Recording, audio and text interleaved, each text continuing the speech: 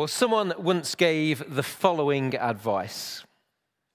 Always read something that will make you look good if you die in the middle of reading it.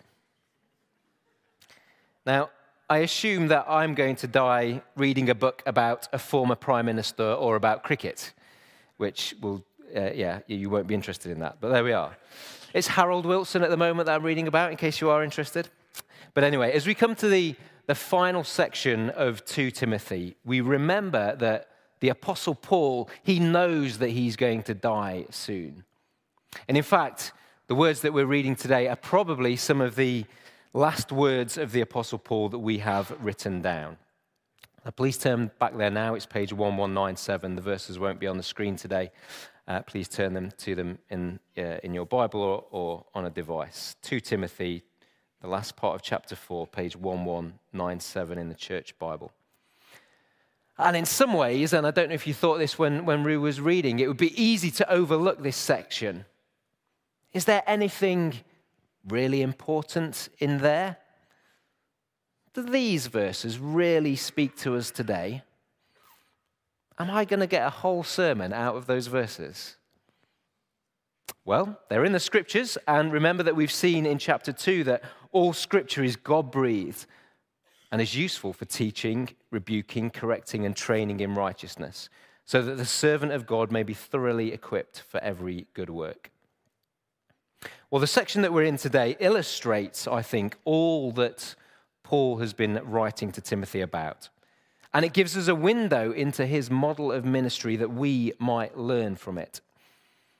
And we're going to approach these verses today that were read earlier through 3 lenses. And they all overlap and interlinked. But we see through 3 lenses: true humanity, true church, and true grace. True humanity, true church, and true grace. So firstly, true humanity.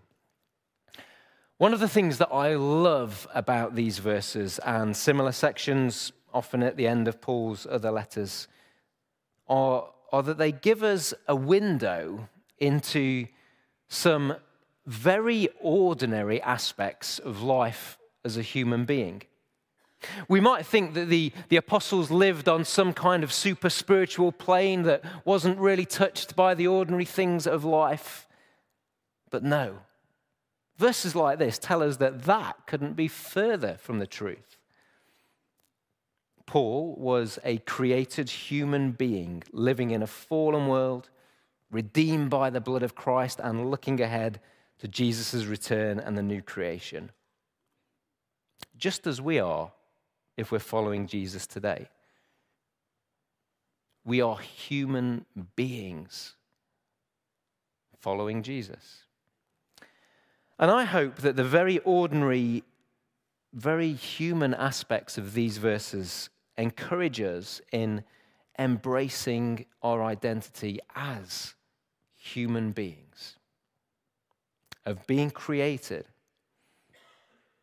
of being embodied, of living in the reality of this world, of living and ministering alongside other human beings who are following Jesus, and of how important these human relationships are for us. Remember that Paul is in prison in Rome. He's alone, he's abandoned, and he knows that one way or another his end will come soon. And we might imagine him catching a glimpse of the gleaming metal of the executioner's sword, which really focuses his mind and enables him to write with such urgency to Timothy. So as Paul anticipates his final long months, what do these verses show is on his heart? Well, he longs for friendship, for warmth, for spiritual encouragement, and for the gospel to keep going out. He writes of his situation, verse 9. Look down with me at verse 9. Do your best to come to me quickly. For Demas, who loved this world, has deserted me and has gone to Thessalonica. Crescens has gone to Galatia and Titus to Dalmatia. Only Luke is with me. Get Mark and bring him with you, because he is helpful to me in my ministry. I sent Tychicus to Ephesus. We'll leave it there for the moment. Paul wants Timothy to come and join him and support him. Sadly, Demas has deserted him and gone to Thessalonica. Demas was formerly a close ministry associate of Paul, and there's not actually any indication that Demas has renounced his faith or even left ministry or left the church or anything. We're just told that Demas went to Thessalonica because he loved this world. And that might indicate that whilst he didn't abandon the faith, he opted for a situation where there might have been less hostility or a warmer reception, or where the cost of following Jesus wasn't quite so high. Perhaps Demas followed the way of comfort more often than the way of the cross. Perhaps Demas cared more for his own convenience. And if we're honest, we all feel that pull, don't we? Perhaps you too have the experience of knowing those who haven't completely walked away from the Christian faith, but have opted for the way of comfort in our culture rather than the way of the cross. And that is so sad to see and to experience. And it brings with it its real disappointments. The deepest hurts can often come from those that we love the most. Sometimes those that we've ministered alongside. And yet at the same time, we know that that way of comfort and convenience has its appeal. I think we all tend towards the easier option, don't we? We're all in danger of loving the things of this world. Prone to wander, Lord, I feel it, prone to leave the God I love. We read that Crescens and Titus have gone away too, though it seems for them that was for much better reasons, possibly church planting or mission of some kind. And even when there are really good reasons for people moving on from a church or from a particular situation, it still has its cost. When we planted Redeemer Church in 2017, we sent 80 adults and 40 children, all of whom were at the heart of the life of this church. And there was a very human cost to that. Even though it was a wonderful thing to do, we miss those people. Some of the faces on the screen, I don't see so much anymore. We miss them. And as well as cheering them on, we miss them. And they've now moved into the old town hall, and they're getting probably 230 people on a Sunday now. And actually on Wednesday, May the 31st, a date for your diary, in the evening, we're going to have a joint prayer and praise in the old town hall, Cornerstone and Redeemer. And we praise God that he's brought even more new people to Cornerstone in the 6 years since then. Many of you included. The flour and the oil did not run out. And as we prayerfully seek the Lord for church planting and revitalization in Nottingham in the future, there will be a human cost to that as people move from here to serve in and settle in other church fellowships around the city, as well as obviously most people staying here and serving and welcoming people that are new. But the point is, we are human beings. And there's a relational cost to the progress of the gospel. The point is, we're human beings. If you remember nothing else today, remember you're a human being. Then we come on to Luke. Ever dependable Luke, he's still with Paul, and as well as asking Timothy to come, he asks Timothy to bring Mark with him. Now, this is fascinating, because Mark had previously deserted Paul on a missionary journey. You can read about that in Acts chapter 15. Mark had previously deserted Paul, but by this point, Mark has been restored. And see what Paul says about Mark. He can say of him, he, Mark, is helpful to me in my ministry. Isn't that wonderful? Maybe there are some here today, and you know that in the past, that you've let the Lord down. Or you know that you've even deserted his people in the past. And you've repented, you've been forgiven. But perhaps in some way you still feel a sense of uselessness. Well, if that's you, then be encouraged by Mark. Because he once more was restored and became useful to the Lord and to his mission. And if you feel like you've let the Lord down in the past, then I'd really recommend you listen to Colin's sermon on John 21 from the 7 p.m. last week about Peter's restoration after his failure. So pastorally tender. And be encouraged by Mark. You know, when we add up all of the names in the New Testament letters and in Acts, there are at least 100 people alongside whom Paul was laboring for the gospel, or had done at some point. There are 15 of them mentioned just in this section. He was very much a team player. So perhaps this was one of the reasons why it was so difficult for him when he was so isolated. And then if you look down at the end of the passage, there are more people named in verse 29 onwards. Greet Priscilla and Aquila and the household of Onesiphorus. Erastus stayed in Corinth, and I left Trophimus ill in Miletus. Do your best to get here before winter. Eubulus greets you, and so do Pudens, Linus, Claudia, and all the brothers and sisters. The passage that we're in today reflects the tragic experience of defection and opposition and isolation. But more than that, it resounds with joy and with the buzz of gospel partnership with a wide network of people. And the very fact that Paul spends time naming specific people, that assures us of their and our significance. Priscilla and Aquila were a husband and wife team who served alongside Paul in ministry in Corinth and in Ephesus and Rome. They were now back in Ephesus. And they were a very significant couple whom we can learn a lot about leadership and ministry from. And also, all of this highlights to us the importance of Christian friendships in continuing following Jesus. And of the importance of very ordinary, practical things as a human being. So verse 13 is a great example. I love that verse 13 is in the Bible. Look at this with me. This is in the Bible.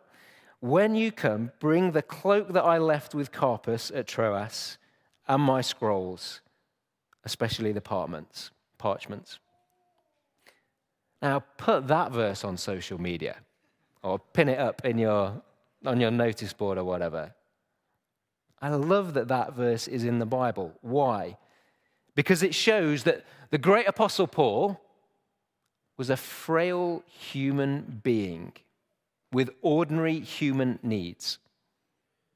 He was embodied. He was limited. He was truly human. You know, in our verses today, Paul asks for people to keep him company. He asks for a cloak to keep him warm in the winter that was coming. And he asks for books and parchments to keep him occupied and close to the Lord. So, let's not pretend that we are not human beings with these very ordinary needs.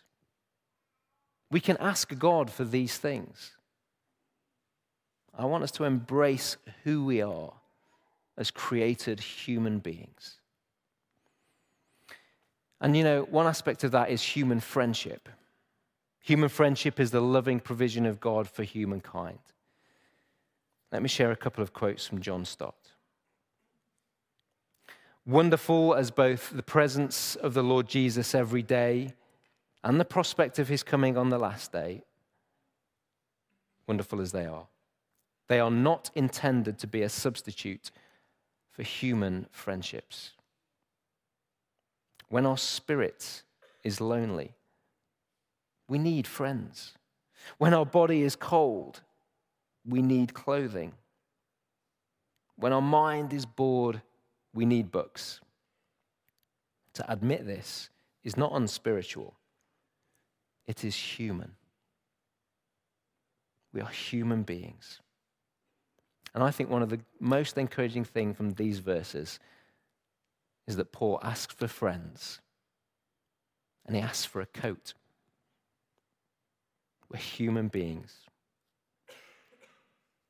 And the Lord is with us in that. So we see true humanity. We also see true church. I wonder, what are some of the high points of church life that you can remember? And what are some of the low points of church life that you can remember, either here or elsewhere in other churches? There are times of joy and celebration, and there are also times of deep sadnesses, when people are bereaved, or when there's harsh disagreements. And Paul experienced a full range of these circumstances throughout his ministry. We get a glimpse of it in our verses today, and we see it more fully across the New Testament. And also in these verses, we get a window into Paul's strategic thinking about churches. Who was needed where? We see something of how he seeks to deploy his team in a strategic way.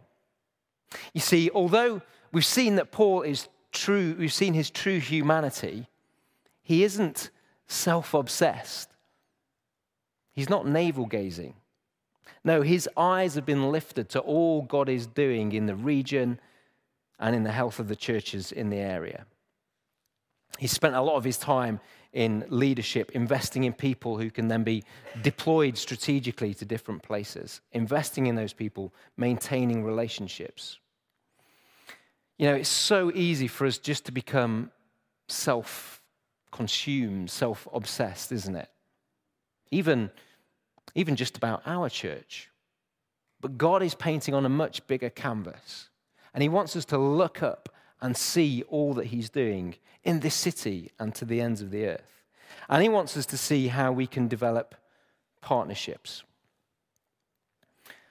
Now, I learned something this week. I learned that there's a village called Whitwell in Rutland, small village. Sometimes people have said that there are more ducks than people in this village. And on the road into Whitwell, you will see this sign. And it says, Whitwell, twinned with Paris. Now that seems quite unlikely, doesn't it? But apparently the story goes that in 1980, regulars from the local pub decided that they wanted to twin the village with Paris. So they wrote to the then mayor of Paris, Jacques Chirac. They proposed the link and gave him, well, quite a tight deadline for a response, just a few days. And they said, if we've not heard anything from you, we'll assume it's going ahead. Anyway, no answer arrived from the mayor's office by the set date. And so the village unilaterally declared itself to be twinned with Paris. They erected, first of all, a wooden road sign to that effect, and eventually they were replaced by a proper sign by Rutland County Council. Now, don't mishear me, I'm not recommending that as a model for gospel partnership, but rather we are to be looking to work in partnership with others for the sake of the gospel, and so that more people can have the opportunity of following Jesus.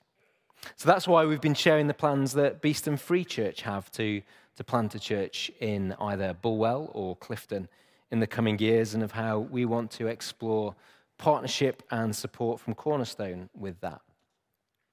It's why we've been sending preachers and leaders and musicians to New Whitemore Baptist Church and seeking to support them and seek the Lord for his will for the future of that church. And any involvement that we might have. It's why we do other things like send interns and others over to Earlsfield Community Church in Grantham, supporting Daniel and Grace there in a context that's very different from our own. It's why we support 20 people ministering in other nations, part of God's global family.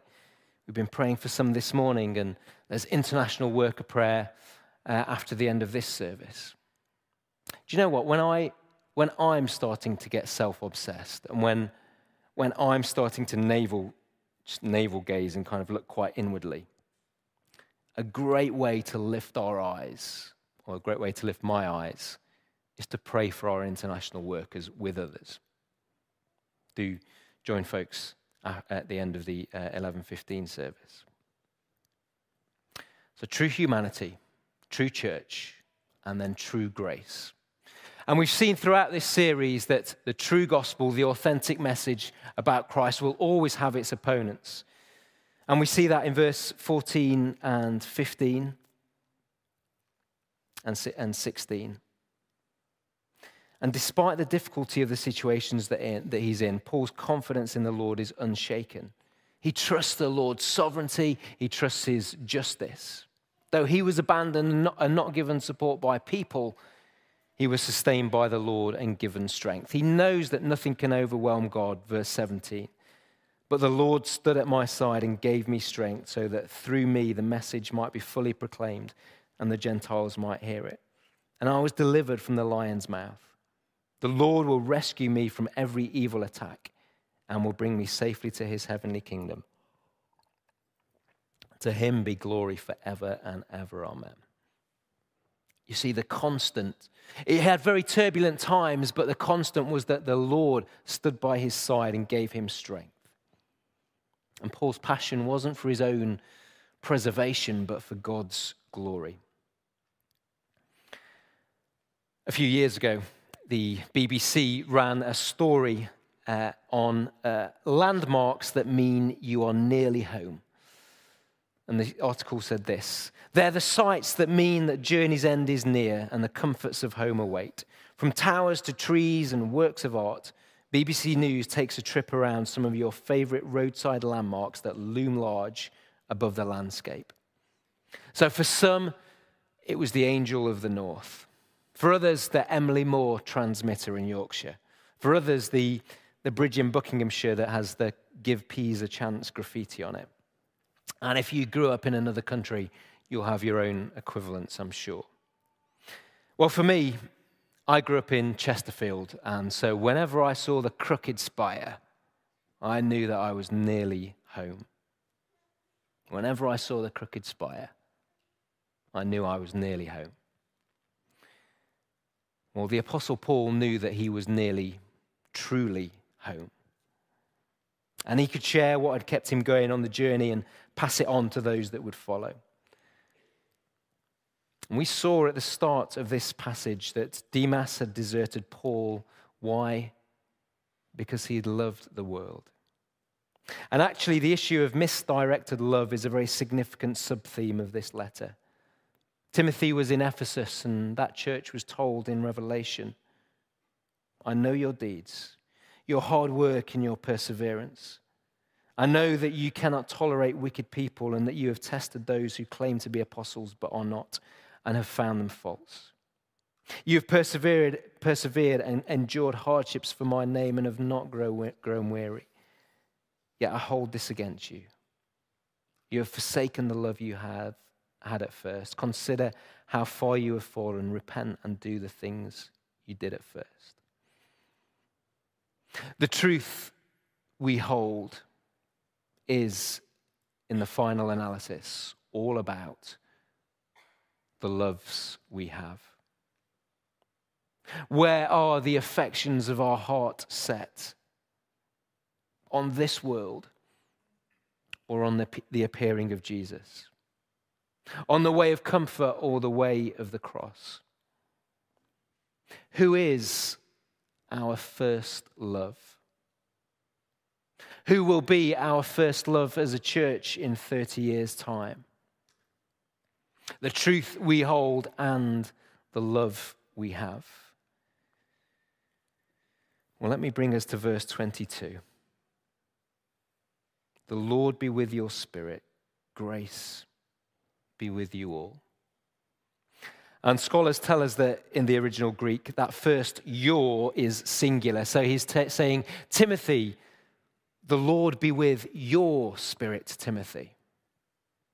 But the second you is plural. So he's saying, grace be with you all. Grace be with you all, the church.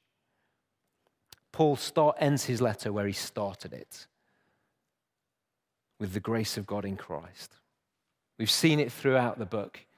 In the first chapter, grace, mercy, and peace from God the Father and Christ Jesus our Lord. The second chapter, be strong in the grace that is in Christ Jesus. And now he ends, grace be with you all. Grace be with you all. What will Cornerstone Church be like in 2053?